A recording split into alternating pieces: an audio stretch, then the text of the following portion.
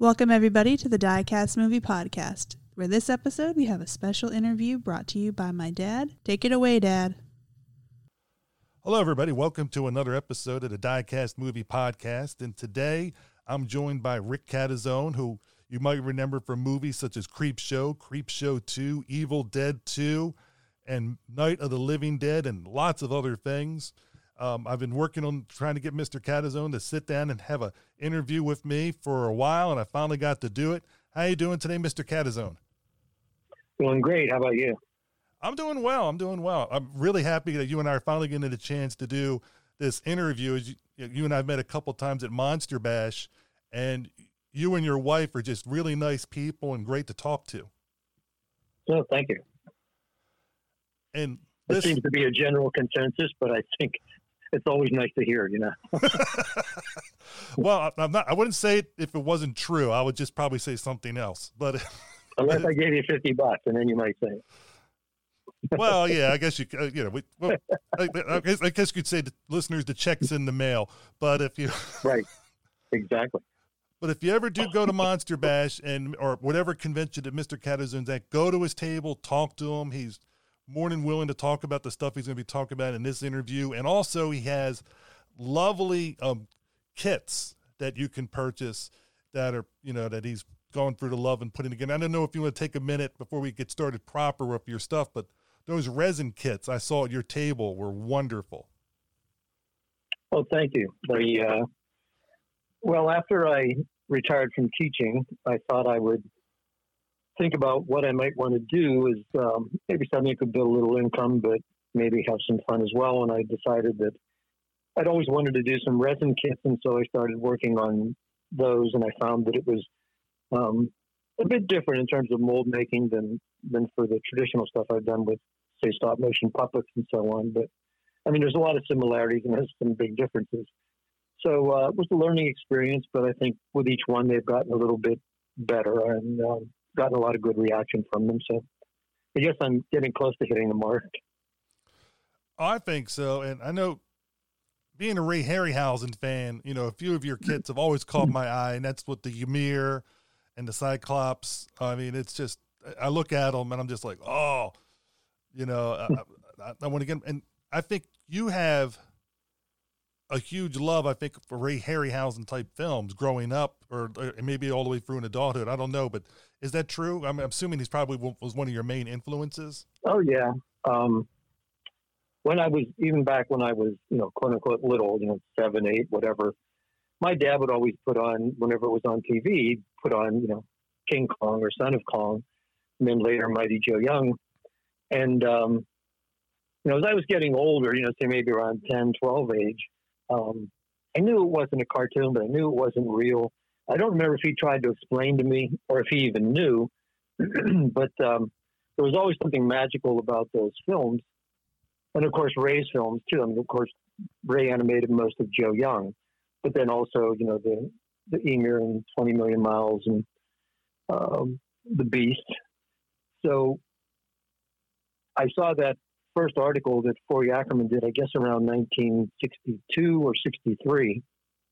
And it was the first time I had seen pictures of the models, who Ray was. And right then and there, I always wanted to be a comic book artist or maybe an animator. But when I read that article on Ray, it was like, this is what I want to do. This is cool. This is what I want to do. And so I started focusing more towards animation. And then, of course, I was studying everything I could find. I used to film his movies when they'd be on TV. I'd film them in 8mm and then get them back and study them. And, well, how did he do this? Why, look at the way the character shifts here before he moves there. And basically, before I knew anything about animation principles, I was writing down and making up principles from watching Ray's films. And then, a lot later, I got to meet him a number of times and started writing back and forth. And I guess we wrote back and forth for, I don't know, maybe over a period of 15 or 20 years, which was wonderful. It's great being able to stay in contact with and have some community with the man who inspired you. So, yeah, it was very meaningful. So in a sense, you went to an ad hoc school of Harryhausen. Yes. I mean, I refer to him as my inspiration, but it wasn't like I was sitting there next to him. Always wanted to be, but that never happened. So, but yeah, he was my main inspiration. That was when I saw those photos. The light bulb went off, and I still kind of wanted to be a comic book artist since I was a little kid. And then my aunt was also getting me some of the very early Walter Foster books on cartoon and animation work. And I would watch the Disney shows where when they had a new movie coming out, they'd always run how they made the movie as a way to get everybody thrilled about going to see it. But I was more interested in watching the animators and the technique and watching the drawings flip and seeing the motion. So I kind of had that in the back of my mind. But again, it was, seeing that you could actually build puppets and then they would have shadows and dimension, and it seemed like the cool thing to me. Oh, I grew up watching monster movies and Harryhausen's especially, and it was just I always enjoyed stop motion. I still enjoy stop motion. I still, the way he brought everything to life and had the characteristics and everything in him was just, it's just a joy. I mean, I think it makes anybody of all ages happy when they watch that love he put into it and just gets drawn to a different world.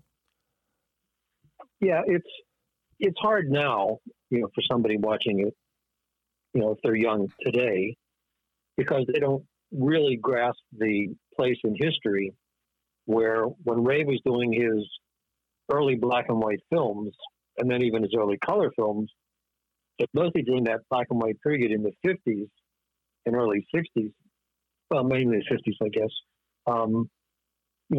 the other alternative were very poor, real lizards with fins pasted on them, which, they would call it a T-Rex, but, I've got anatomy books and stuff. It's not a T-Rex.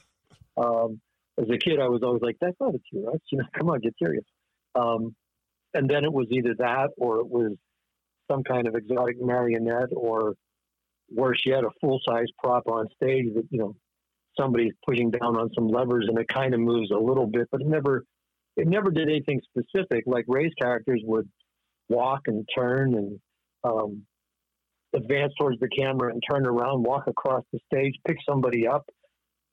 All those things that never happened in the other features, or of course the insect movies, locusts or praying mantises or whatever, and putting them over photo cutouts, for scale. So Ray stuff was always very, very integrated and very specific. The characters could always do something very specific, and they always had weight. You really believed that they had, a certain weight to them when they walked and moved. Where a lot of the other types of effects that were being done, they were a little bit, they were off. You could just, inherently from watching animals move and stuff. So, yeah, pretty cool stuff. Oh, definitely. And as you said, he was one of your main motivations, and which led to you to go to college. And you got basically you studied what media arts and animation, and got a bachelor in that. And then eventually you got your master. Well, yeah, but that was actually later. I mean, my career path was a bit different. Once I saw that article in Famous Monsters, I started trying to build puppets and shoot some pretty crude stop motion stuff with some rear projection while I was in high school. And 1 year out of high school, my aunt happened to work in a bank, and one of her clients that always came to her window was Bob Woolcott of the Animators. And she said, the Animators, she says, you guys do animation? He said, yes. And she said, well, I have this nephew that makes these animated films and stuff. And she said, do you think you could maybe make time to see him and give him some advice or anything? And he said, sure. So a couple months later, I got to get in there and show him my stuff. And then 1 year out of high school, he basically hired me to run the animation stand. So that was how I got in there. I never got any degrees. I was like working in the field 1 year out of high school. And I did that for 14 years with Bob, and then started my own company.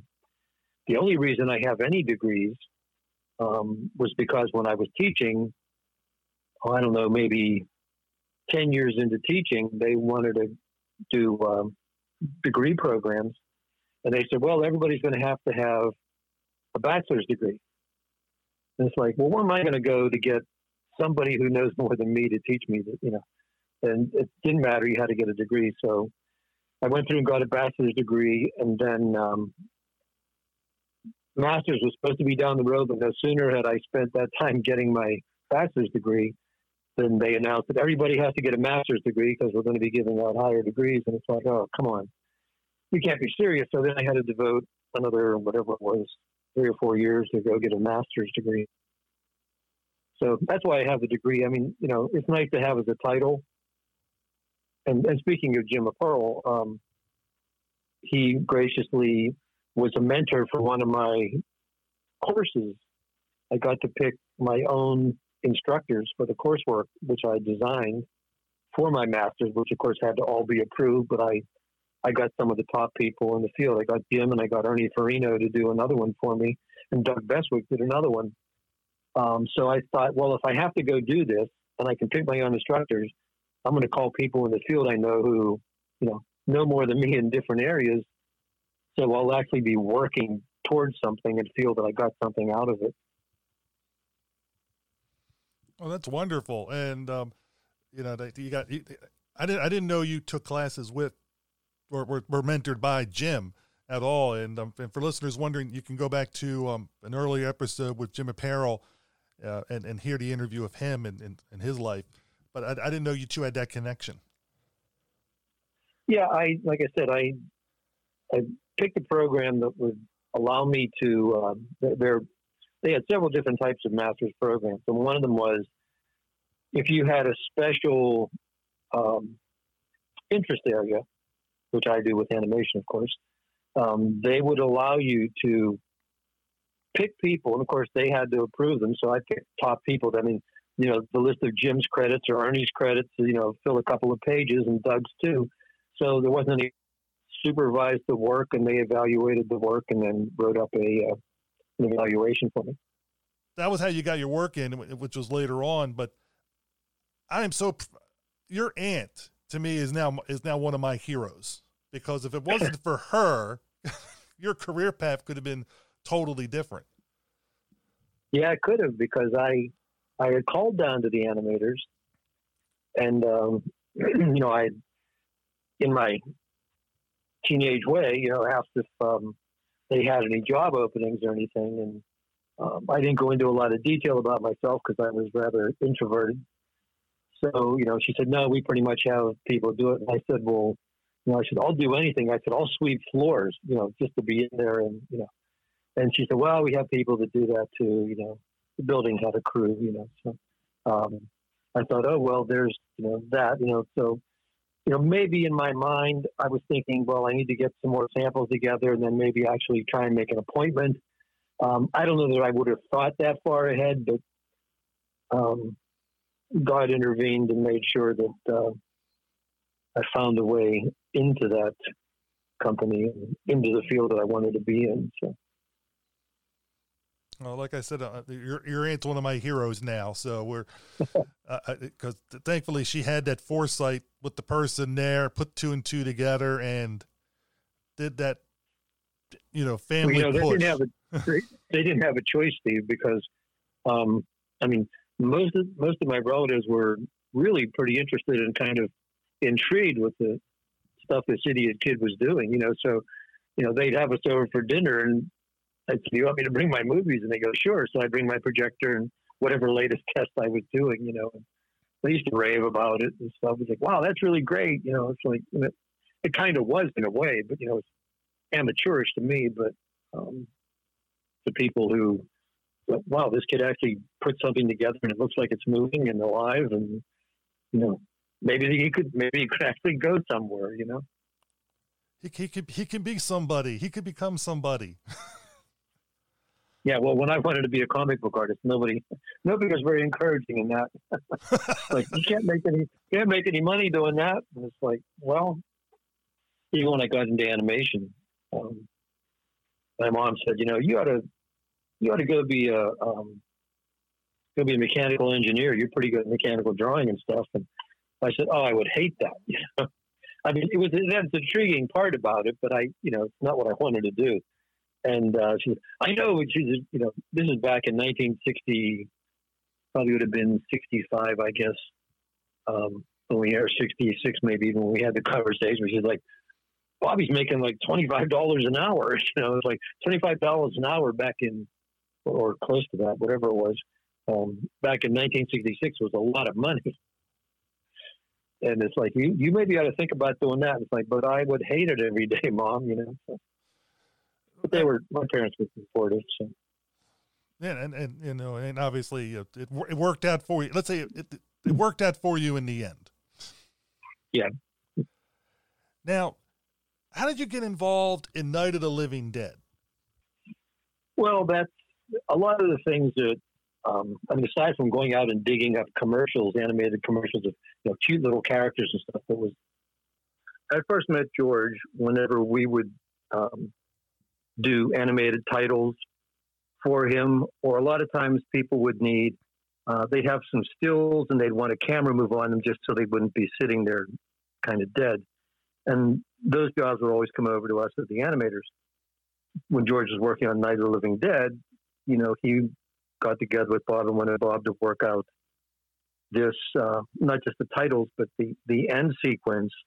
Once George decided he wanted to have the life and action freeze from when Dwayne gets shot until the fire actually starts, he wanted to handle that all with camera moves. And so we were plotting out all the camera moves over the photos, and Bob would draw layouts over top in tissue or on acetate, and based on what George was telling him, or in some cases, I think George says, well, what do you think we got to do here? And Bob would tell him, because Bob did that all the time too.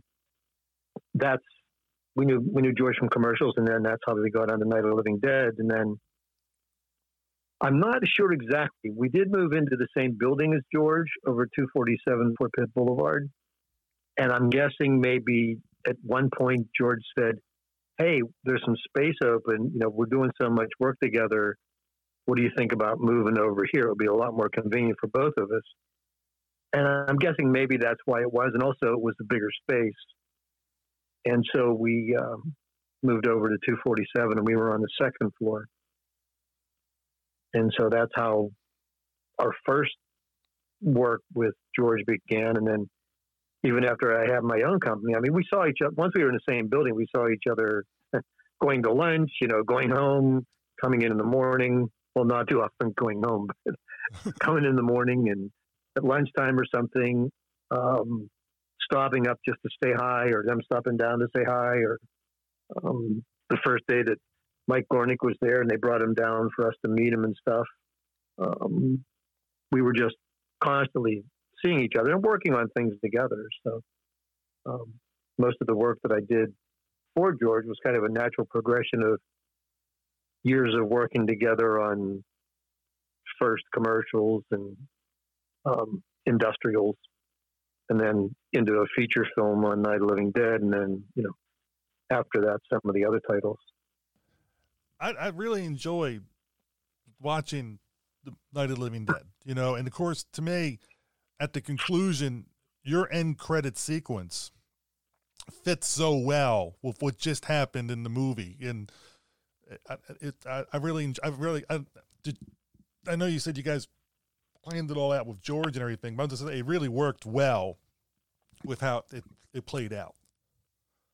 Yeah, it's again, people watching it today, they've seen so much stuff in the same way that a lot of Hitchcock films, Spielberg and others learned off of those, and the faster pace that they began to add to it because, everybody's improving on something else.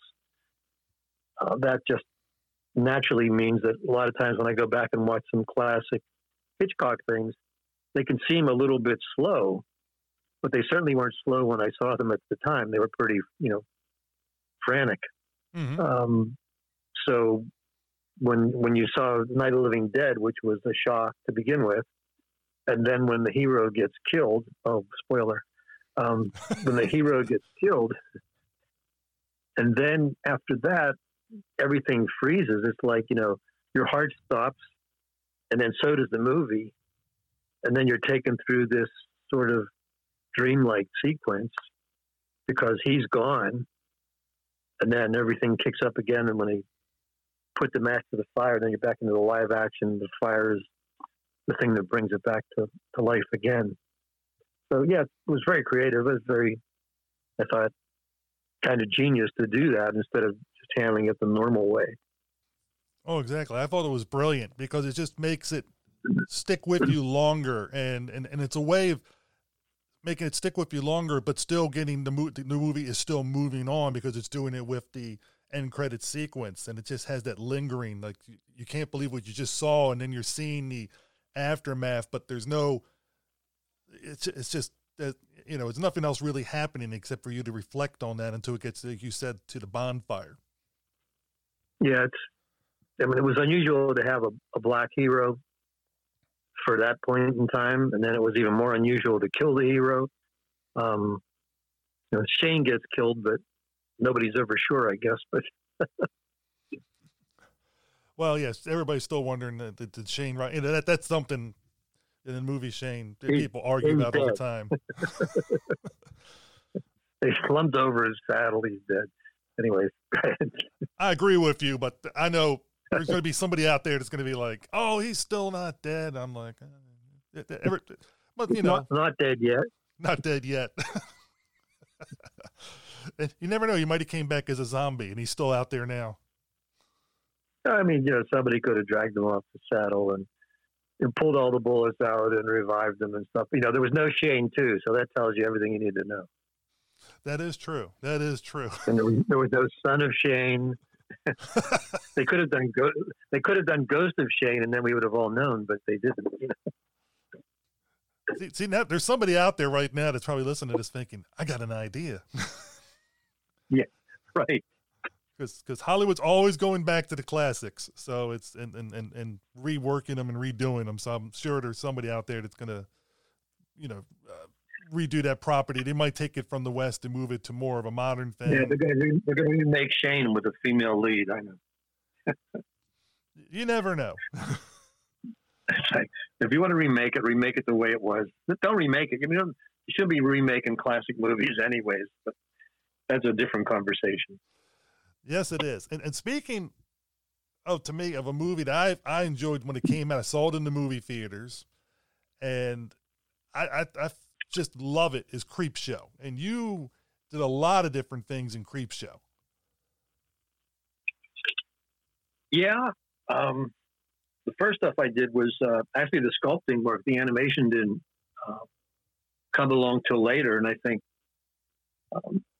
some of it came along because they couldn't really accomplish things that they were trying to accomplish. One of those things being the comic book blowing down the street, which they probably could have rigged and gotten away with, but trying to get the comic book to land and open to the exact right page, that's like probably impossible, but if not, it's certainly nearly impossible. And Mike was showing me a giant reel of outtakes of them trying to get it. And, it's an impossible thing to try and make them do live, but they were trying it first. I mean, I admire the effort, and, who knows, it could have worked. Sometimes things do work, but I think that's one of the main things that brought about a lot of the animation work. But first I was doing sculpts for Tom. He came in one day and he said, "Hey, I have this creature, and it's, it's going to be kind of like a werewolf, but it's not a werewolf. It's this creature in a crate." I think he had a drawing of the face at that point. And he said, "I'll give you a cast of Daryl's hands, and I want you to sculpt, some kind of, like werewolf arms and hands, and they have to be real powerful, but not like a werewolf." Like, okay, so a werewolf, but not a werewolf. And so on one of the hand casts of Daryl, I started doing what you see in the movie. And on the other one, I started designing a real heavy, powerful cat's paw But I thought it would be really cool with retractable claws. You could build anticipation, like the paw would come up, and then the claws would open out, and it would look a little more alien too if I did it right. So I was really rooting for that one, and I showed him both to Tom, and he said, "Oh, it's kind of interesting." He said, "But I really like the other one." And it's like, "Of course you do, So it's like, again, not the one I wanted to do, but that's okay. It wasn't my character; it was his character. So I knew that's probably what he wanted, that was the first one I did. And I did the other one on the other hand as an alternative version, because he said, I said, "Tom, do you have any drawings?" And he said, "Well, no." He said, "See what you come up with." It's like, okay, see what I come up with.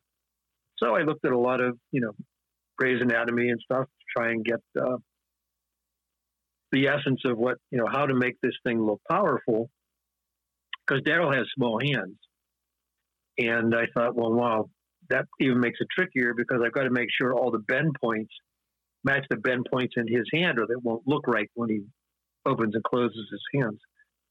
And at the same time, it has to look really strong. So I just tried to exaggerate the tendons from the knuckles and so on, and in the thumb, and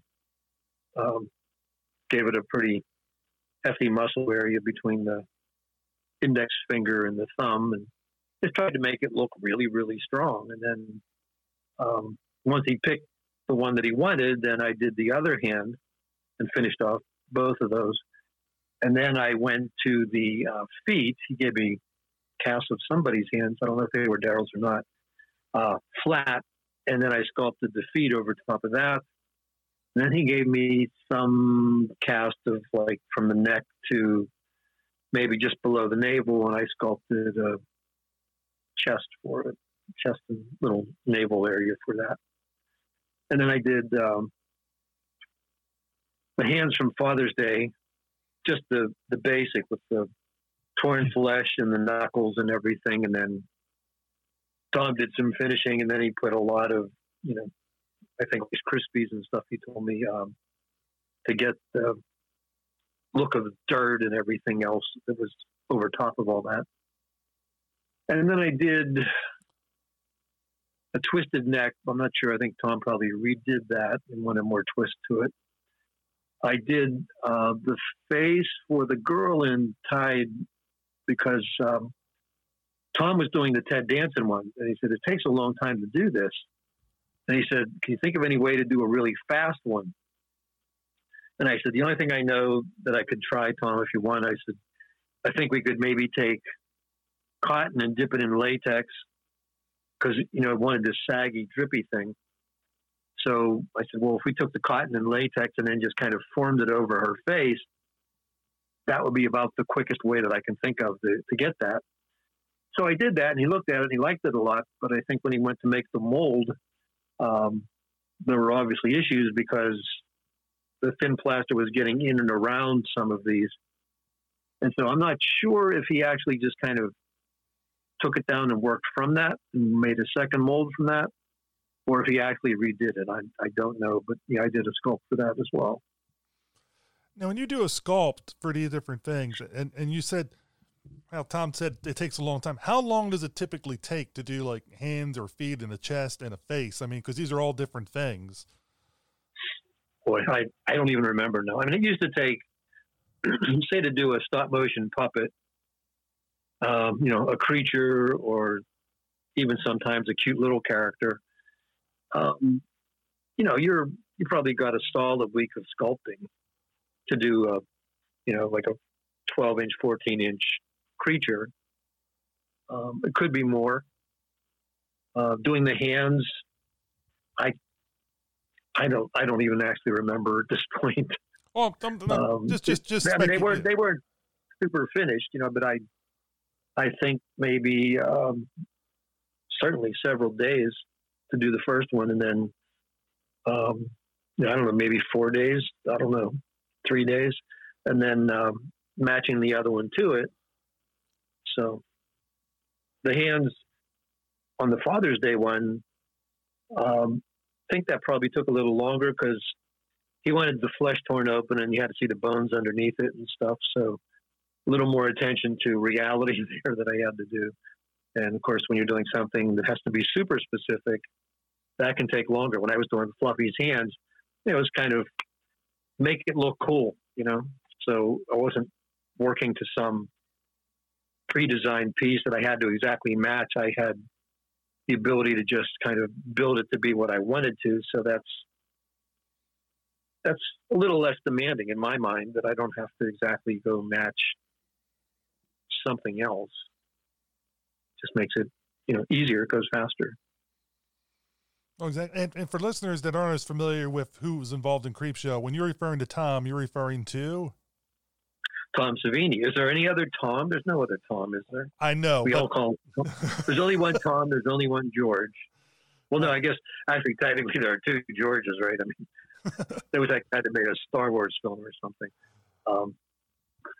But around here in Pittsburgh, when anybody says George, it means George, and if anybody says Greg, it means Greg, and if anybody says Tom, it means Tom. Exactly, but we have listeners all across the world, so I just want to make sure not everybody's watched. Oh, Tom's legion of fans would make sure everybody knew which Tom it was. Well, I don't have any doubt, but just to make it easier for the total person listening to this and that has never seen Creepshow and has no idea who Tom Savini is, they'll know. Oh, that's who they're talking about. Tom Savini's a magician and effects guy who does some pretty cool things. He's done some wonderful things, and hopefully one day I'll be able to interview him. It's and discuss his work. But yeah, it's what can you say? Yeah, I know. Now, also, you said you were involved with Creepshow. You also helped with the animated. Besides the comic book, you also helped produce or do the opening and closing animation, and things like that. So what were your ideas? Were you basically told this is what they want, or did you have how much leeway did you have? You mean with the Creep? Yeah, with the Creep. Well, the Creep had to start from the same position as Tom's Creep in the window. And so they wanted it to, originally, I guess it's probably in the original script, I'm sure, because they were talking about wanting to get a crane to be able to pull back from outside the house and stuff. And, it was too expensive. I forget if it was $20,000 to rent the crane they needed or whatever. So they said, well, this is an EC comic book and animation. Why don't we do animation? So our Creep starts from Tom's, and there's a lightning strike there, and then we quickly dissolve to our Creep, and then he gestures the way George wanted him to gesture a particular way with his hand, and then it pulls away from the window, and we follow it, points down, and we track down quickly to the garbage can, and probably another lightning flash, and then we're into a close-up on the garbage can with the animated comic book. And the first shot of it is probably the stop-motion comic book. Because we knew we needed this comic book, and some of the pages would have to turn fairly realistically and not as fast as when it's blowing down the street. Now with computer animation, like I did a sample for Greg where I took the old art and did it on a CG comic book and turned the pages and stuff, and it looks really cool as a sample. But we didn't have computers back then. Mm-hmm. And to do it any other way would have been very expensive. So what I did was I took the artwork for the pages we'd need, and we Xeroxed that onto newsprint, and then we hand-colored it with colored pencil, put together a mock-up comic book, and then I shot it laying on a stage at an angle that would be correct for what I needed, and animated the pages turning a frame at a time using tape and a surface gauge and whatever I needed to control the pages to turn over and lay down again. And then once I had those done, I sent them out, had them blown up to the size I needed, cut them out with an X-Acto knife, and taped them down onto acetate and put those over Phil's backgrounds of the garbage can or the street or whatever the particular shot was. It's amazing to hear, because you always wonder exactly how certain things are done, and it's to me it's just fascinating to find out. Well, here's the nuts and bolts. Here's the thing. Like I said, we have computer animation. So no one can draw perfect enough to draw everything that would be on a comic book panel and animate that turning in perspective and keep it all correct. It's impossible. Even Disney, they, on their films and stuff, when they had anything tricky like that, like Pinocchio's cage or a car that had to come at somebody, they would build it and then they would film it and they would trace it so that it would maintain its mechanical integrity, because nobody can do that. So I knew that, the problems we'd have, and it wouldn't match. Now, when it blows down the street and it's covering a lot of distance, those are hand drawn, and it's, it doesn't have to be exactly matching, because no one's eye could really follow it anyway. But once we were into the slow turns where it flips over, I knew we weren't going to get away with that. So I had to come up with a way to do it, and making an actual book that I could shoot stop motion and could control seemed like the only answer, at least at that period in time. Now I do it in the computer, but. And that's what I love about artists like yourself. With people that do effects, you know what you want to try to do, and then you got to figure out what the technology you have available at that time. How am I going to pull this off? And on top of that, the budget you have at that time. So you have all these constraints, and I think the creative flow, like, okay, this is what I want to try to do. This is how much I have. Let's see what we can do to figure it out. And I just, to me, I find it fascinating how you're able to go through all that and come up with the end product that you do. Well, it's just it's a little wrestling match at times. Sometimes it drives you insane, and sometimes it drives you to creativity. But Disney did that constantly on his films. He had people always trying to solve new ways of doing effects, and things that would also get what he needed and save time. It didn't have to be hand animated, but could look like it was. He was always trying to work out a way to do that, because, of course, those things cost a fortune. So, yeah. And, well, going back to my high school experiments, when I took them in to show to Bob Wolcott, he asked me, well, what kind of equipment do you have? And I said, well, I have an 8mm projector and an 8mm camera, or I have a 60mm projector and an 8mm camera. And my rear screen was 4 yardsticks screwed together with the largest piece of tracing paper I could find. I did split screens by putting a piece of glass in front and cutting out a piece of cardboard to the outline of the building I wanted it to go behind. And, and I went through how I did everything, and he goes, you can't do that with that kind of equipment. And I said, I know. And he said, that was one of the reasons he hired me, because he said, well, if you could do that stuff without any equipment, I knew you'd be able to do some cool stuff with an actual animation stand. Exactly. That's what I mean. You're one of those types that's able to get around. Some people look at the obstacle and they say, I can't get around it. It's like they stop there. And then there's people like yourself that are like, well, I can go, this can take me this direction. And you maybe like, you can go around it to the left, around it to the right, or up and over or under. You're able to figure out these different ways to get around the barrier, to get, it might not be exactly what you could do if you had everything you really needed or wanted at the time, but you can find ways to get around so it can get the shot to be effective, or sometimes really, really good. Well, yeah, but a lot of that is driven by the fact that when you take a job on, I was working at the animators, then I became a partner in the animators, then I have my own company. When you take a job on, you don't get, a professional doesn't get to say, I can't figure it out, or I don't have any way to do this. You have to come up with a way to do it. My wife, sometimes we would get unbelievably, insanely short deadlines. And, we'd be getting close, and she would go, are you going to make the deadline? And I would look at her and smile and just say, we always make the deadline. Even if I have to kill myself and work, 20 hours a day for the next 5 days, the job will be done.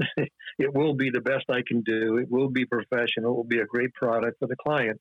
But it's not a question of if it will get done. It will get done. And as far as how it gets done, again, that's always a matter of, like you say, it's a matter of budget and the time you have. Sometimes money can make up for things when you don't have a lot of time. And sometimes time can make up for things when you don't have a lot of money.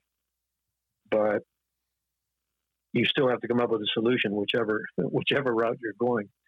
And it does force you to come up with some interesting ideas that maybe you wouldn't have, because if you'd have had all the money, quote unquote, to do a job, you wouldn't have had to get, quote unquote, creative, because, if you don't have a way to build into the budget sending something out for an optical effect to be done on the West Coast, like they usually have to be done in the past, which now I can do in my computer in no time and make sure everything matches perfectly the way I want.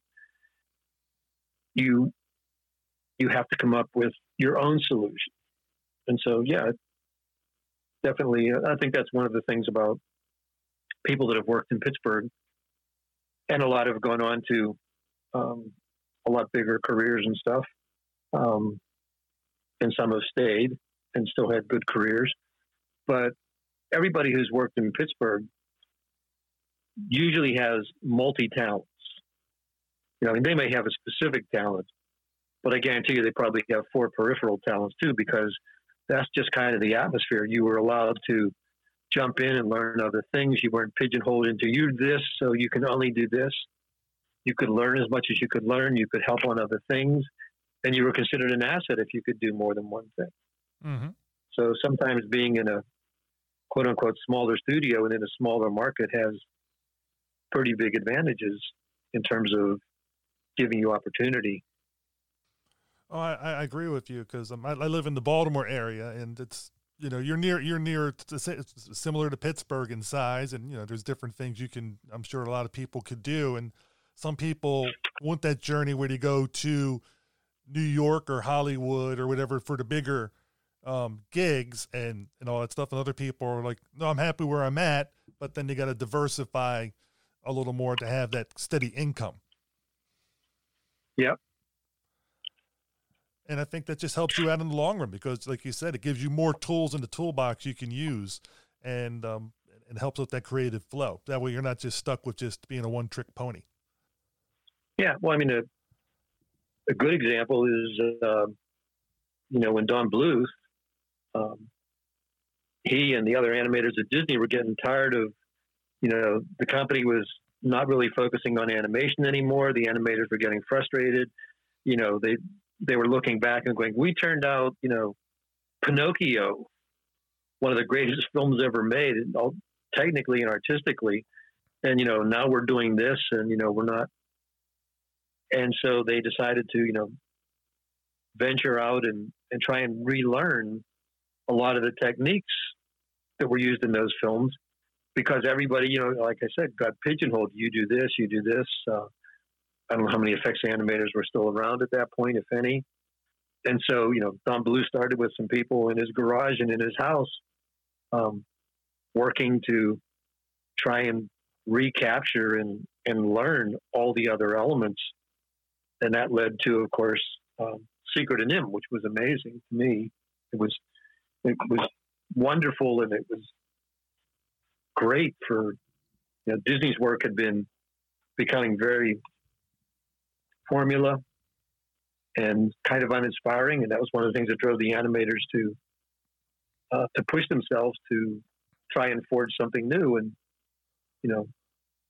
Bluth did. He came out with Secret of NIMH, and it was like, wow, it's like all the cool stuff that I liked. Just great animation, great performances, great effects, little reflections off the water and stuff. Stuff that most people probably don't even see, but it really creates an atmosphere. I remember seeing that one in the movie theater and just enjoying it also. And also spending a lot of quarters on, I think it was his video game I think it was called Dragon's Lair. Dragon's Lair, thank you. I was trying to remember the name. Yep. I lost a lot of quarters because you had to hit everything just the right way, and it was just like, ah! I still remember when I had seen the game, just a little bit about it, and I went into a store one day, and there was a kid playing it. He played it to the end, so I got to watch all the animation, and it was like, wow! Because I loved it. It was very over the top kind of stuff, and a lot of really pushing all the principles and a lot of humor in it too. And then later on, I guess, I don't know, maybe 5 years after that, somewhere on a sale, the laser discs for Dragon's Lair, somebody had a set for sale.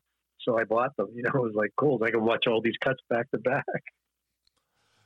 Oh, I know. That was the hardest thing, was trying to find. I never found anybody that made it all the way through. So it was always like, I think the one time I saw somebody get more, I'm guessing more than halfway, not knowing the end. Maybe they were close to the end. I don't know, but they were going at it for a while, and it was just like, wow, this is farther than I've ever made it, and I'm not having to pay a quarter. Well, I always wanted to see the dragon because he looked pretty cool. It's like, I want to see this thing move, and kids would be playing, and I'd try and play, and it's like, I wasn't getting that far because I'm not a gamer, and that was pretty simple too, even back then. But I finally found somebody that got to the end. It's like, wow, that's pretty neat. Now, getting back to the Creep Show type stuff, I figure we might as well just talk about all the Creep Show at one time. Creep Show 2. You were really able to put your stamp on the animation, because there was a solid amount of animation in that movie. Yeah, I think there's about 10 minutes that wound up in the film. I think we did a little over 11. I really wanted to do it because, the Creep was a character throughout the film. It would be the longest single character I ever got a chance to work on. Most of the jobs, like I said, that we got in were cute little animated characters, and, it'd be a 30-second commercial, and, you'd design it and animate the spot and maybe never see it again. Or if it was a series, maybe you'd see it a couple of times. But here was this Creep who did these long speeches, 20 seconds. I think one of them is 30 seconds. So it was fun to design him and to actually be the Creep. That's what I tell you. It's like, I'm the Creep, It's like, no, it's not Tom in the beginning of the film. I'm the Creep. I'm the Creep who's all the way through. I'm the actor who acted the Creep, And Joe Silver's voice is perfect for the Creep. So yeah, it was the biggest piece of animation that I think we ever really did, and it was we were trying to keep it style-wise. It was very low budget, but tried to keep it as full as we could get it. It wasn't going to be Disney full, but we tried to keep it as life-like as possible, and still keep the characters stylized so that we knew we were in a comic book, because that's what, it's all based off the EC stuff. So you can't go super real anyways, which is a good thing, because then you can't exaggerate it if it's too real. Mm-hmm. And were you involved with the designing of the Venus flytraps? Well, we all were. Gary Hartle and Ron Friends and myself. And I don't remember if Phil was doing any of those. Phil was doing backgrounds like crazy, so I don't know if he did. I can't recall. But basically, we were trying to come up with something, and I wanted to get something that was Cobra-like. And, of course, if you look at the actual anatomy of a Venus flytrap plant, the head isn't mounted like a snake and facing the way it should to make that work. It's kind of off-angled and on the side. Like, well, that sucks, because I really want to get this, striking action, and I want these plants to be fighting over this kid. And so, Gary was doing some drawings, Ron was doing some drawings, I was doing some drawings, and I don't think it was me. It could have been Gary, it could have been Ron. I think somebody actually thought, well, why are we trying to be a slave to this? Let's turn the head, So they turned it so that the quote-unquote mouth opening was facing forward, It was like, oh, that's great. And nobody's going to care that that's not the way they really look. All they need to know is they're these, giant Venus flytrap plants that don't exist anyway. So I'm sure we showed it to Mike, and he said, yeah, that was fine, which made my day because I really wanted this fighting serpent thing. And sadly, because there was so much other work and I was doing all the creep stuff, I only got to do 2 shots out of that sequence. I did the one where I kept the one for myself I really wanted, where they're fighting over the kid, mm-hmm. and then he chomps on him. So I did that one, and that was kind of challenging but fun to work out with. I think there's 5 plants in that scene, and the timing of the way they would pull and go back and forth before one would give up and be. I had the idea he'd be smarter than the other ones, and so instead of fighting and pulling away, he'd let go and give up, and then go after it and overshoot it. So he wound up with the whole kid, trying to show that these things had some sort of higher thing. One could be smarter than the other, but most of my time was occupied with the creep, and I did those flying demons that rip open the comic book, and I did Mr. Haig. I didn't do any Billies that I'm sure I didn't do any Billies. That was mostly Phil and some of Gary. And also there's, you probably know, but it got put off because of all the COVID stuff, but there's a book coming out on the making of Creepshow 2 by Lee Carr. Oh, there is. It'll be coming out sometime, I guess, in the near future, because well, it was supposed to be out already. Let me see. I think last time I saw it was like maybe pushed back to September again. I'm trying to look here real fast. Let's see. This says August 16th is the current date.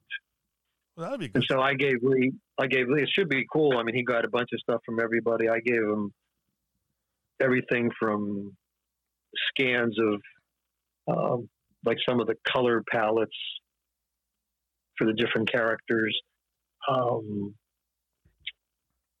exposure sheets, animation drawings, some cells, a little bit of everything that I had that would work to get that across. And I did the cover for the book.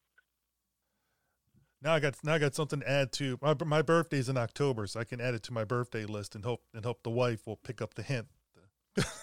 Yeah. Well, get her to listen to your podcast. Well, even if she doesn't listen, I can be telling her, when I turn the list in, I'll be like, this is, she does actually do fall to priority order. So if I put certain things near the top, I have a tendency to get them. So she's very nice that way. It depends on how expensive things are, but I mean, it's. You could always send her the Amazon link. That's pretty subtle. I've done that before too. Yeah.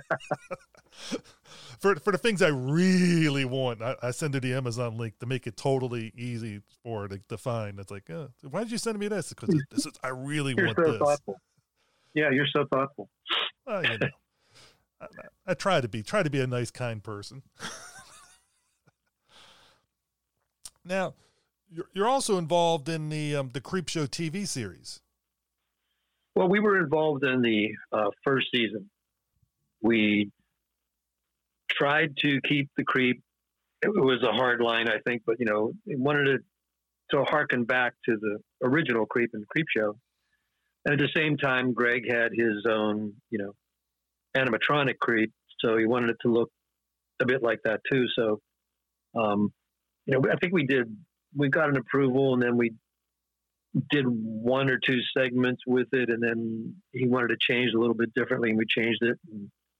And then I think we changed it again one more time, and then that was what was throughout the rest of the first season. But they were just short pieces. There wasn't a huge budget, so they were intricate to do in some ways. But I tried to bring it to the next level that we couldn't do back in '82 without computers. It would have been there could have been ways to come close, but it would have been extremely expensive. But what we did in this one is we animated the creep traditionally on paper again. And then we had that inked, and then we go digital from that point. So we scan in the drawings into my animation program, and we paint them in there. Mike Schwab and Phil Wilson did inking, and I did some too, but they did the major part of the inking. I was doing most of the animation. Phil did some of the in-betweening for me, but mostly Phil was doing the backgrounds and inking. And then my son Andy did the painting on it for all of it, for the character work. Mm-hmm. And then I took the character levels and took them into my compositing program and added shadow levels and edge light levels. And then we also animated by hand highlight areas that were then composited over top of the animation too, to try and get a little more dimensional feel to it. The most complicated scene we did, I don't know if you saw that episode, but there's one where the door opens and the creep has a lantern and he moves the lantern from side to side and gestures inward. Well, for that, they wanted that particular lamp that was going to be with the toy. And I said, well, nobody can keep a lantern mechanically accurate moving at that speed, So I figured, well, I'm going to have to find a CG lamp. Well, luckily I did find the CG lamp I could buy. So I animated the creep doing all his gestures and everything. And then I took that into my 3D program, matched up the lantern to follow his hand and added the right kind of sway to it based on his motion. And then I had those two passes. And then I took it into my compositing program. And then I had to cut away the handle that he's holding on to so you could see his fingers over top of it. So it was really a complicated piece to do, but pretty cool effect. Oh, I think so. And I've seen, I haven't seen all the episodes of the first season, but I saw a few of them because I believe if they're on Shudder only, and so it's a little tougher too. No, they're on Netflix now too. Oh, they're on Netflix now. I know.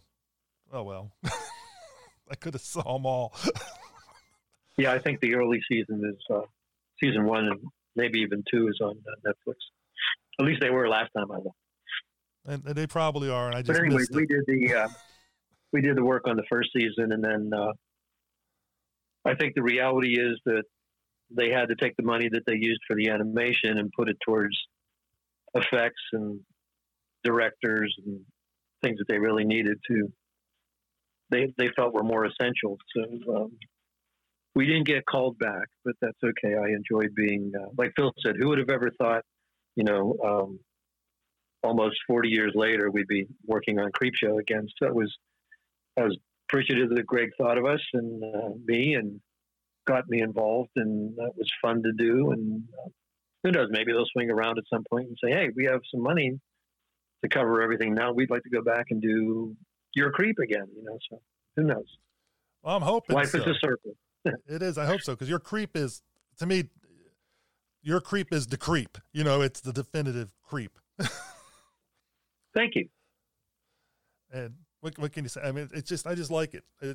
But it brings out the comic book fan of me. It brings out the animation fan of me, and it just hits both those wheelhouses at the same time. And what can you say? It's just. Yeah, something. I mean, there's really. We didn't talk about it, but and we discuss it in Lee's book. But there really are two creeps, and in the first one, the creep is based off Tom's maquette, so that's the way it is in the first film. But as you know, if you were a fan of EC Comics, the creep in that style character in the comic books usually had flesh, was always joking. There was a lot of puns and, a lot of irony to everything. So when Mike asked me about doing a second film and he told me how much animation there was going to be, I said, okay, I think it's really important that we design a creep that's going to have flesh on him, because you're not going to be able to do lip sync and pull it off. In a 1 sentence or 2 sentence thing, maybe, but like I said, sometimes the guy talked for 15 seconds or 20 seconds, or, I think one was 24 or even 30. And so when when you don't have any flesh around the face, you can cheat the brows. They're really bones, right? But if you can cheat that, like I did in the first film a little bit. But a lot of expression, which is necessary for the kind of dialogue and the humor that was part of Creepshow 2 and EC Comics, I felt he had to be able to, raise and lower his brow and furrow it different ways. And most importantly, to get the dialogue to work, he had to have lips of some kind. There had to be some flesh. It could be torn away or whatever, but it had to be some kind of flesh. Because if you just have a skeleton and all you can do is open and close the mouth or jaw, the lips don't form anything, and it looks like a bad marionette act. Mm-hmm. If you know what I mean, because nothing's moving, nothing's changing. Just the lower jaw goes up and down, so he could be saying anything, and that still doesn't look like it matches. And I just thought, well, that would be terrible. And Mike agreed, and I was really happy when he did, and we wound up doing the Creep, and they were working on the makeup Creep, which we were waiting and waiting and waiting. I mean, it's in the book. I forget exactly when, but I went back and looked, and we didn't start the Creep till very late. And he had the most work. But we were waiting for them to finalize the makeup. But I guess they were having trouble getting something they liked or wanted. And finally, I got a call. I don't remember if it was from Mike or David saying, you know what, you're doing the Creep for most of the film. How about you design the Creep and we'll make the makeup work to it? So I sculpted a maquette of what I thought the Creep should be from my standpoint, and then they kind of adapted it for Tom's makeup. And I did maquettes for about 5 of the characters. I made one for the Creep, one for Rhino, one for Sparky, one for Mr. Haig, and one for Chris, who was modeled after my son. Yeah.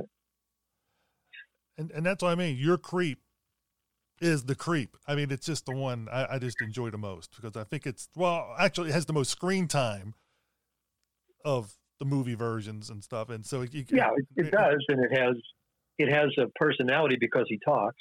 Mm-hmm. The first one just does that evil laugh.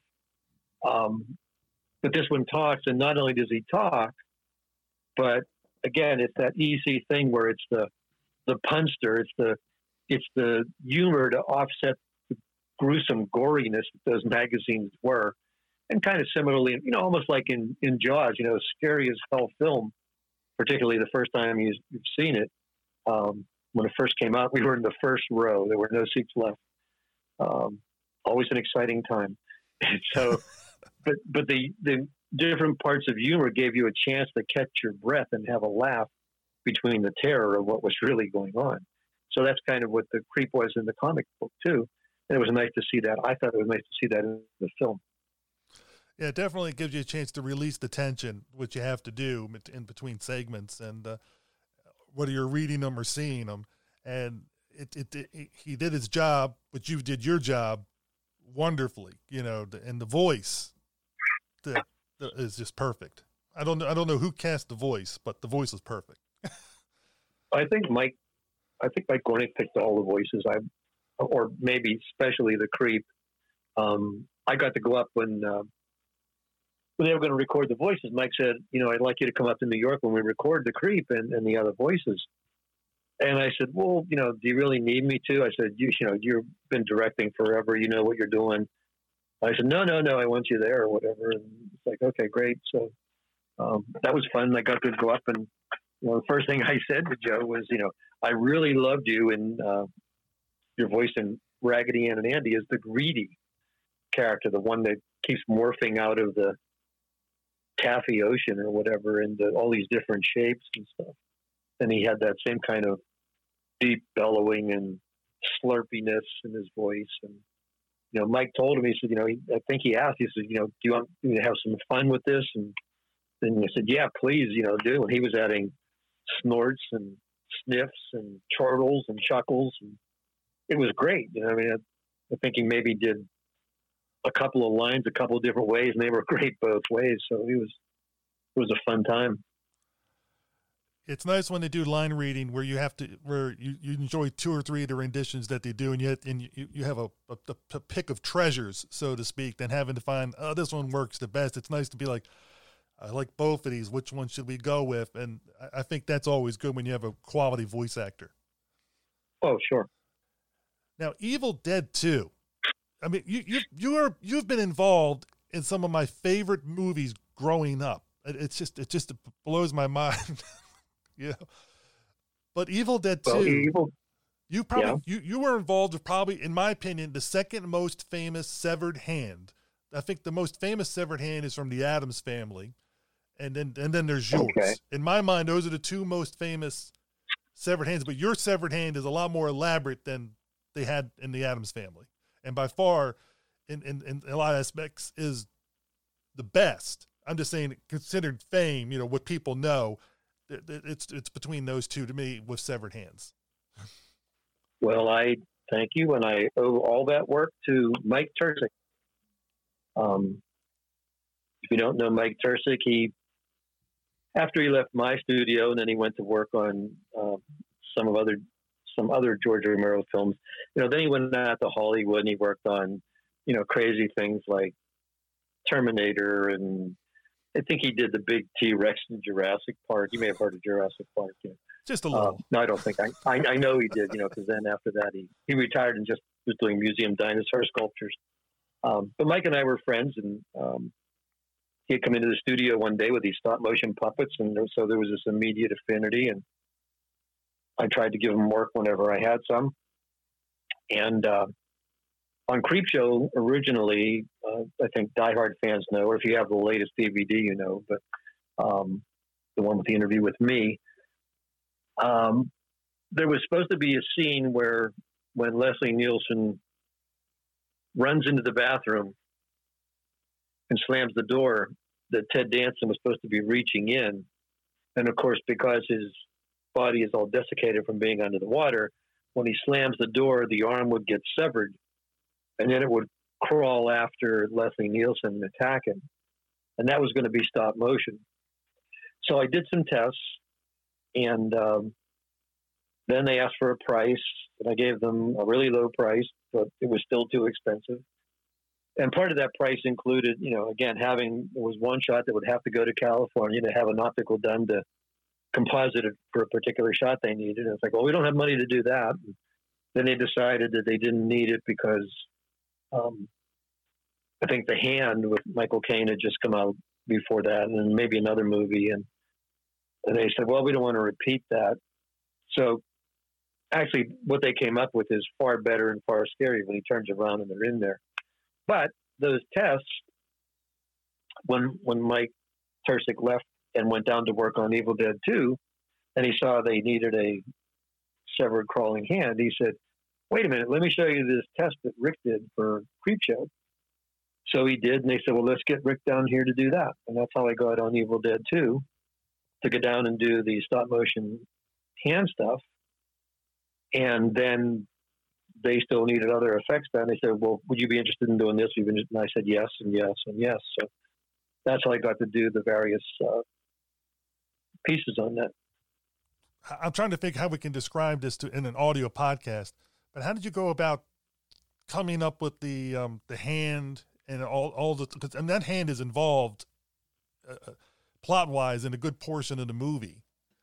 And well, was it all it's not in all that many shots. Well, it's not in all that many, but it stays with you forever. I mean, it's a character of its own. Right. I mean, sometimes it was a live hand with an appliance at the end that went up in the air, beyond the wrist.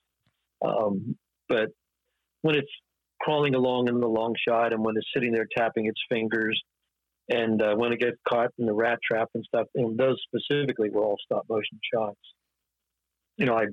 I had the armature that I had used in the test for George and Tom, but when they sent me the cast which was probably off of Ted Raimi's hand, but I don't know for sure. They sent me the cast of the hand. I started measuring it out, and it's like, well, so we based the first one off of my hand. Well, my hand's a little bigger than whoever else they cast for Evil Dead 2. So I had to remeasure some of the joints. I had to remachine, I think, the second and third digits on most of the fingers.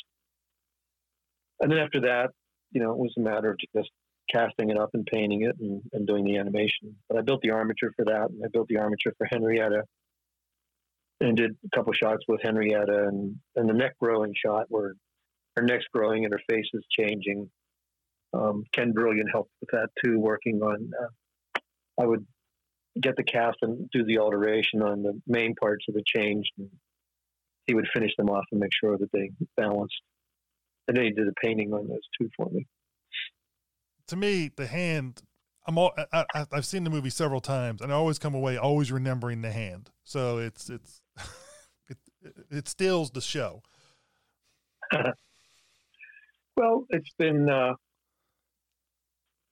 interesting to have had the chance to work on a number of different things. I mean, in some ways, the hundreds of little animated characters that were cute little characters too, like for the Pittsburgh Poison Center, the Mr. Yuck, and the other character I created, the happy character, the good character as we called him, Lycan.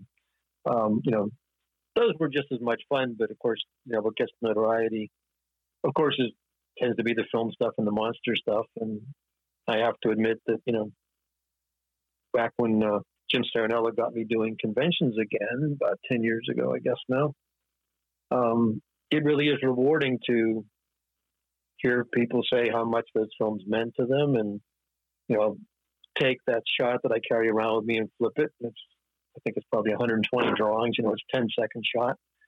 And people are going, wow, that's amazing. The time it took to draw all of those and that they worked together. And, we wish this stuff was still being done. It's like, yeah, I know, but, it's neat to know that they appreciate what goes into it. Now, if you have time, there's one other thing I wanted to ask you about, and I did not know you were involved with this until recently. Do you have time for it? For one more? Oh, time's up. Yeah, no, go ahead. I had no idea. The most burning question he's ever had, and sorry, you. Time's up. No, go ahead. Well, it's the story of my life. Running down a dream. I did not know until recently when preparing to do the interview with you that you were involved with the Tom Petty music video. And you need to go to my webpage more. Go check out that resume page on it. Yeah, no, we did. Again, another little blessed coincidence, quote unquote. Bobby Arkwright, who was a great animator and came to the animators as an animator, but I was doing the animation. He became my assistant. He was working on things and then went out to California. And while he was out there and working for a number of studios, he had a connection and he got to do this Running Down the Dream video for Tom Petty. And he's a musician too, so it was really a big deal for him to get this music video. So one day out of the blue, he calls and he says, how you doing? Or we're talking and stuff. He says, listen, he said, are you guys busy right now? And I said, well, not right this second. We just finished up a commercial. And he said, if I brought in some animation, he said, how fast do you think we could bang out like 2 minutes or something? And it's like, oh God, I don't know, Bob, but bring it in and we'll work night and day and we'll get it done, whatever we have to do. So he told us what it was and it's like, wow, that's pretty exciting. So, he flew in and I think I'm trying to remember, I think we had, I want to say 8 days. I'd have to go look it up, but I think it was, it wasn't very much time at all. It was clever. He designed it along the lines of, Little Nemo and Slumberland kind of style with the thicker outlines, and it was all grayscale, and also that style of drawing. And for some of the things that would have been difficult and or again impossible to do, computer animation was relatively new then, but he knew some people and he got them to do the animation of the bed, so the integrity of the bed would stay solid, and also those city turning shots, those were computer rendered, and then we did our animation to match printouts of that. So yeah, it was a fun little job. It was extremely hectic. Nobody slept that week or more that we had it. But in fact, and the funny part was we were shipping out the bulk of the stuff to him. He had gone back. We were getting ready. We were inking and painting as much as we could for him too, till it got back to LA with the rest of it. And we took it to the airport and had to make this plane. And two of the guys that took it out for me said, they almost weren't going to let this on the plane. It's like, what?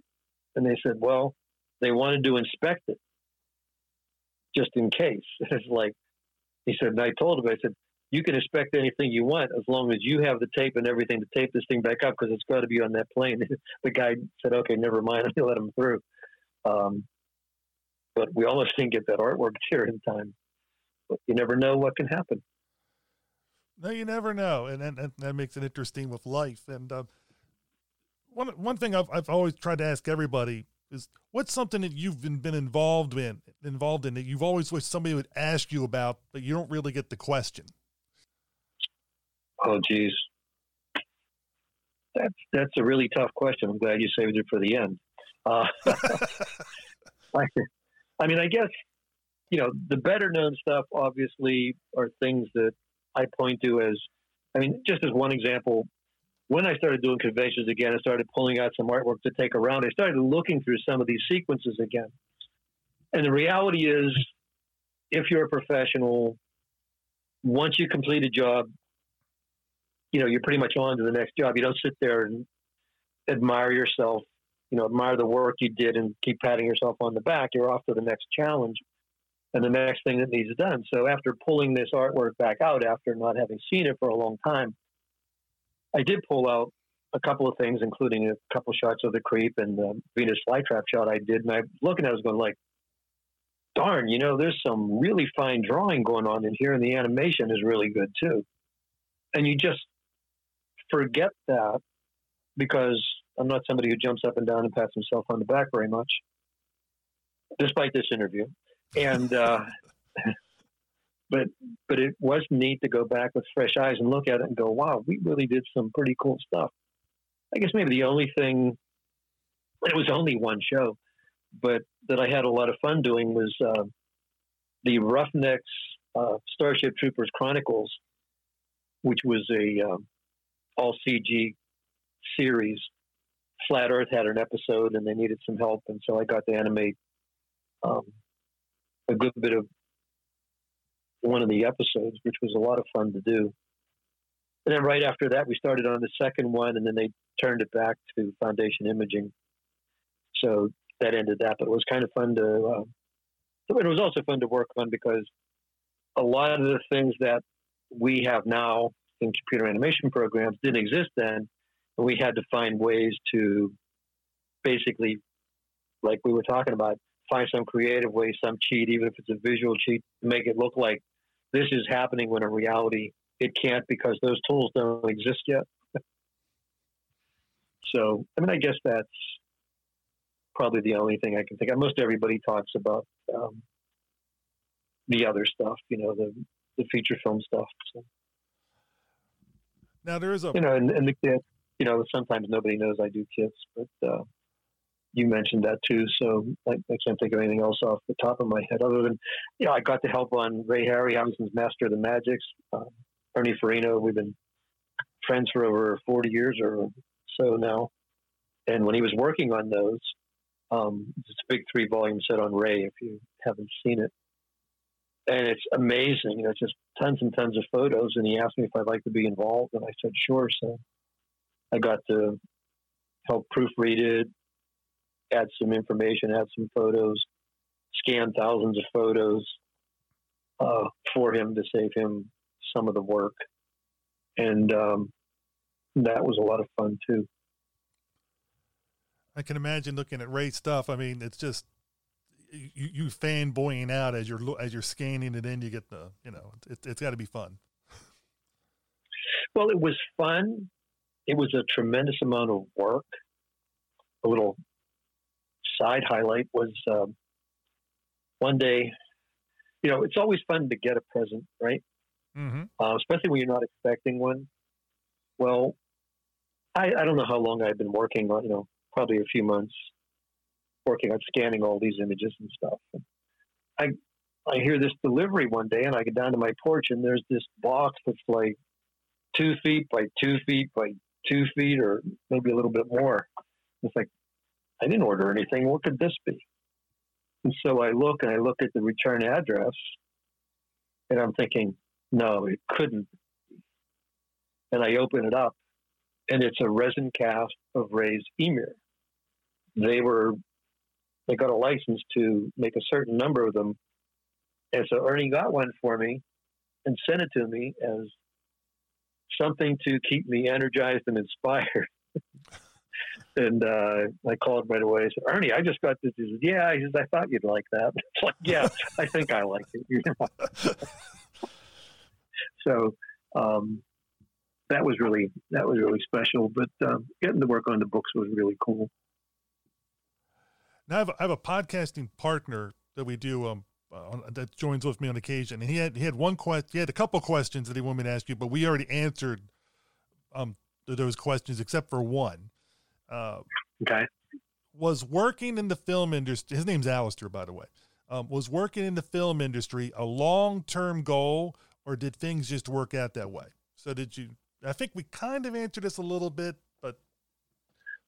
Well, you know, when you're young, you have these illusions. You know, when I saw Ray's work and decided that's what I wanted to do and started doing my tests and examples and trying to work out how to do these things. And, you know, there was nothing printed, of course.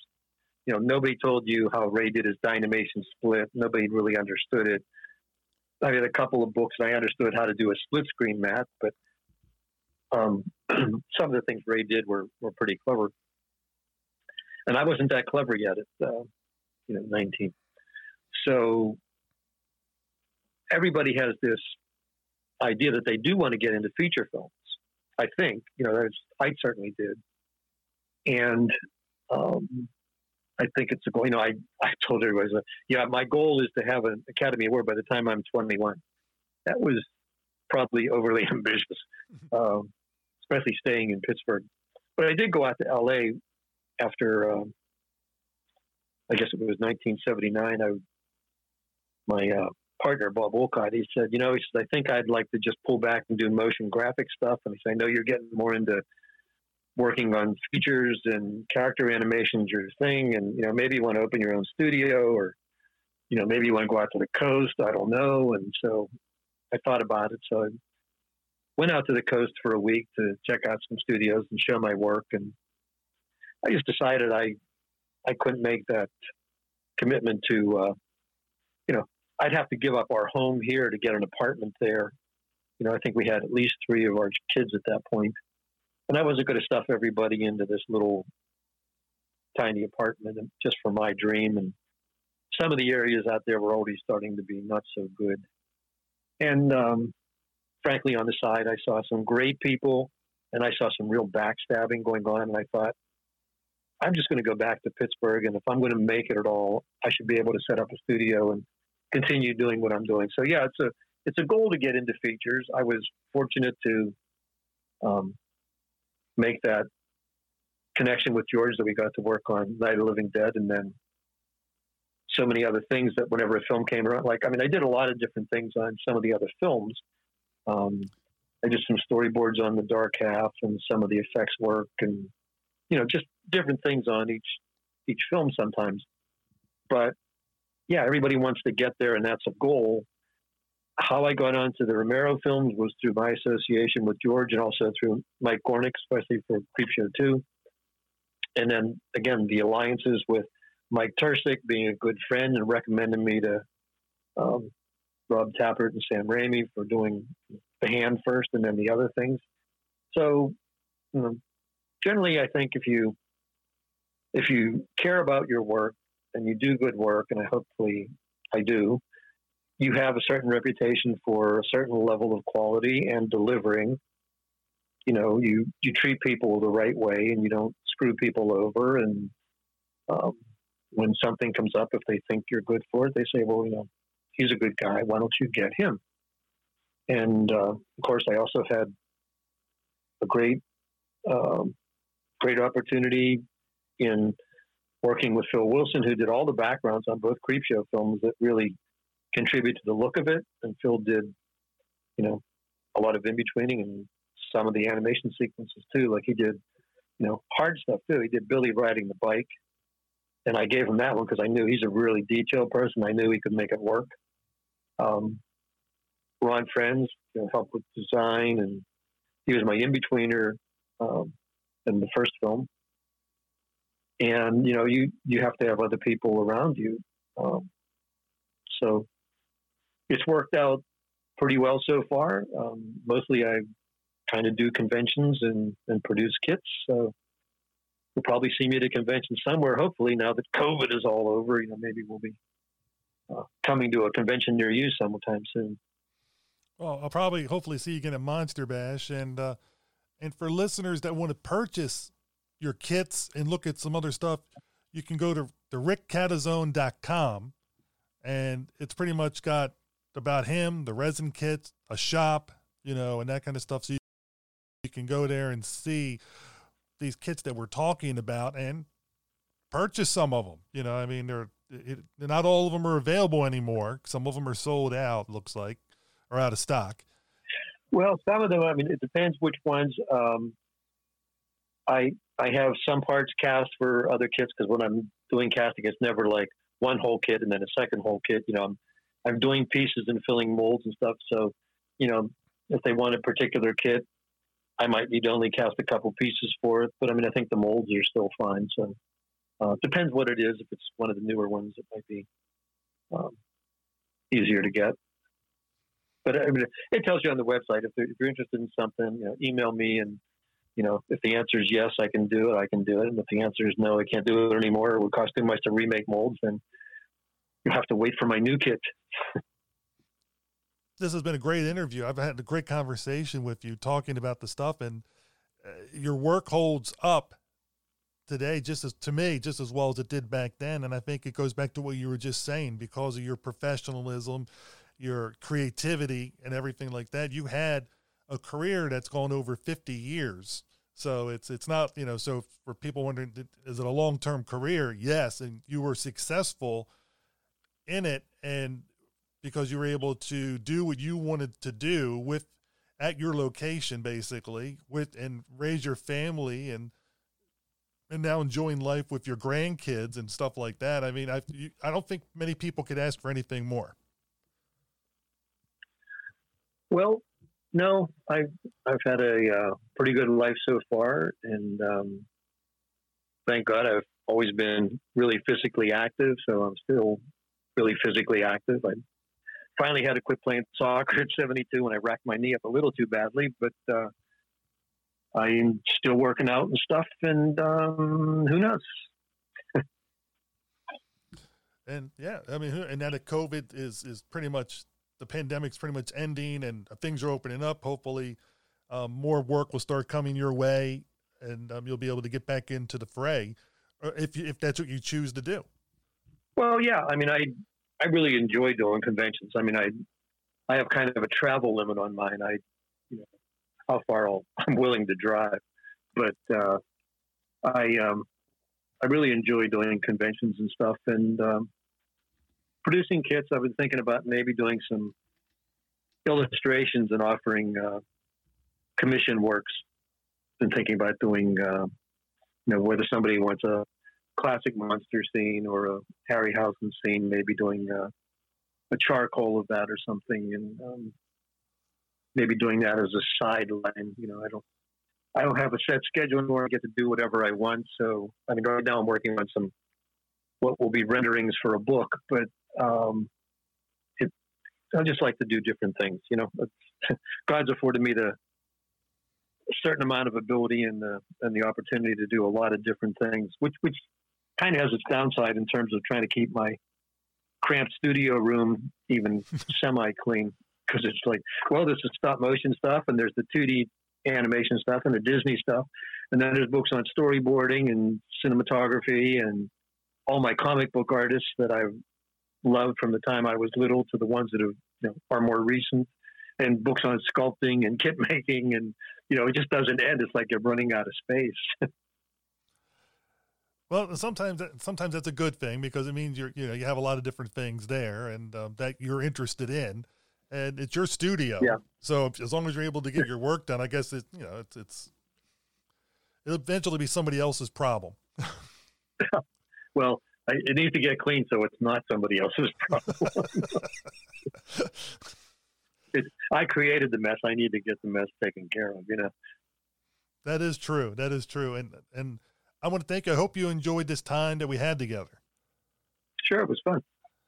And listeners, again, go to his website. You can find his different stuff there that's available. And look at the convention area. If you're on the East Coast in the Pittsburgh area, pretty much that multi-state area. I think you've been to New Jersey and stuff like that.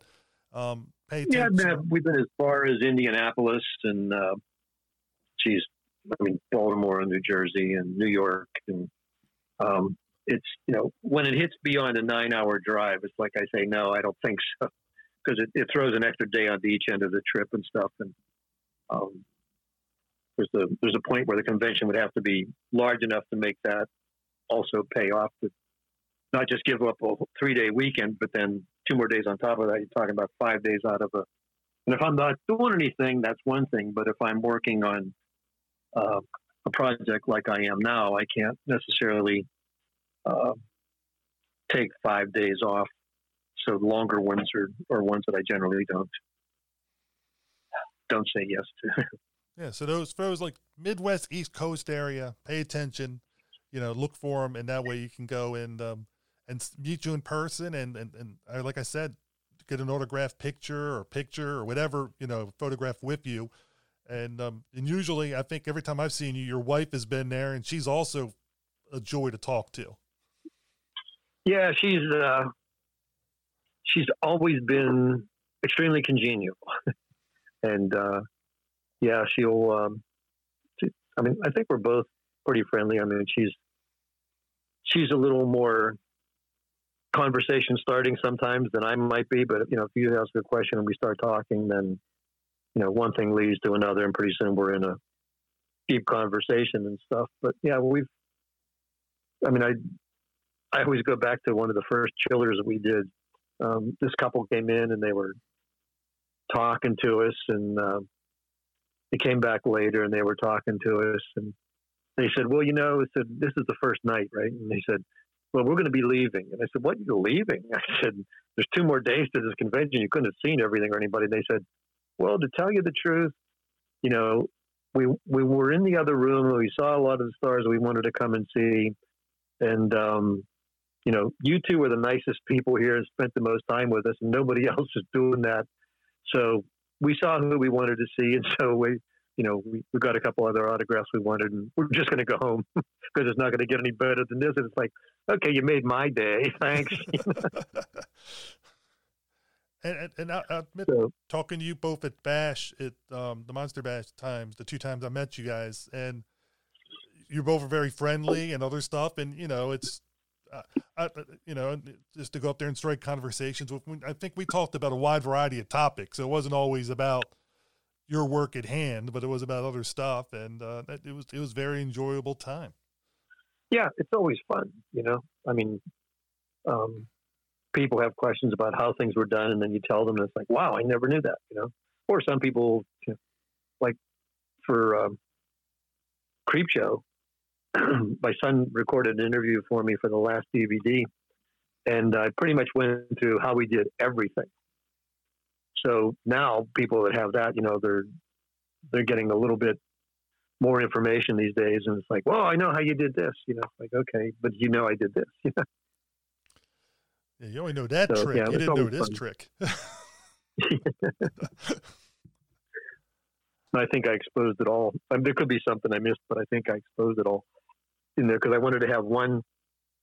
I had the opportunity to do it, and I thought, well, let's make this the most complete as far as I could tell. I made myself a lot of notes about what I wanted to cover, and I wanted to be as complete a record of how things were done because, again, going back to the Don Bluth thing, nobody wrote down a lot of stuff of how they did things at Disney's, I guess, and a lot of the techniques and the way they did things were lost. Mm-hmm. It's like, well, just for just for history's sake, when people say, well, how did they do that back then in the dark ages? It's like, oh, that's how they did it. So somewhere there's a record of it. I mean, I wish Ray had done more of that, but the books that he finally came out with were certainly helpful, and wished I'd had when I was 16, but it's nice that there's now a pretty good record. And the Ray Harryhausen Master of Magic books are just, I think they're the top of the line for inside information and photos and everything else, Mm-hmm. So, all right. Well, it's been fun, Steve. I guess I'll see you somewhere at a convention. Well, it's been fun too. And I'm going to say goodbye, listeners. And I hope you enjoyed this episode, and stay tuned in the next episode. We'll really be doing a movie that's decided by the roll of a die or another interview. Otherwise, everybody have a good day. Hello, everyone. I hope you enjoyed that interview. Just to let you know, we're closing in on episode 100. So please feel free to send us feedback at diecastmoviepodcast@gmail.com to let us know what your favorite episode has been so far. Otherwise, I hope you enjoy this little radio promo from Creepshow. Stephen King. His stories have terrified millions. George A. Romero. His films have frightened the world. Now, the masters of horror have created an entirely new experience. Creepshow. A movie that will give you the creeps. Creepshow. The most fun you'll ever have. Being scared. Rated R. Under 17, not admitted without parent.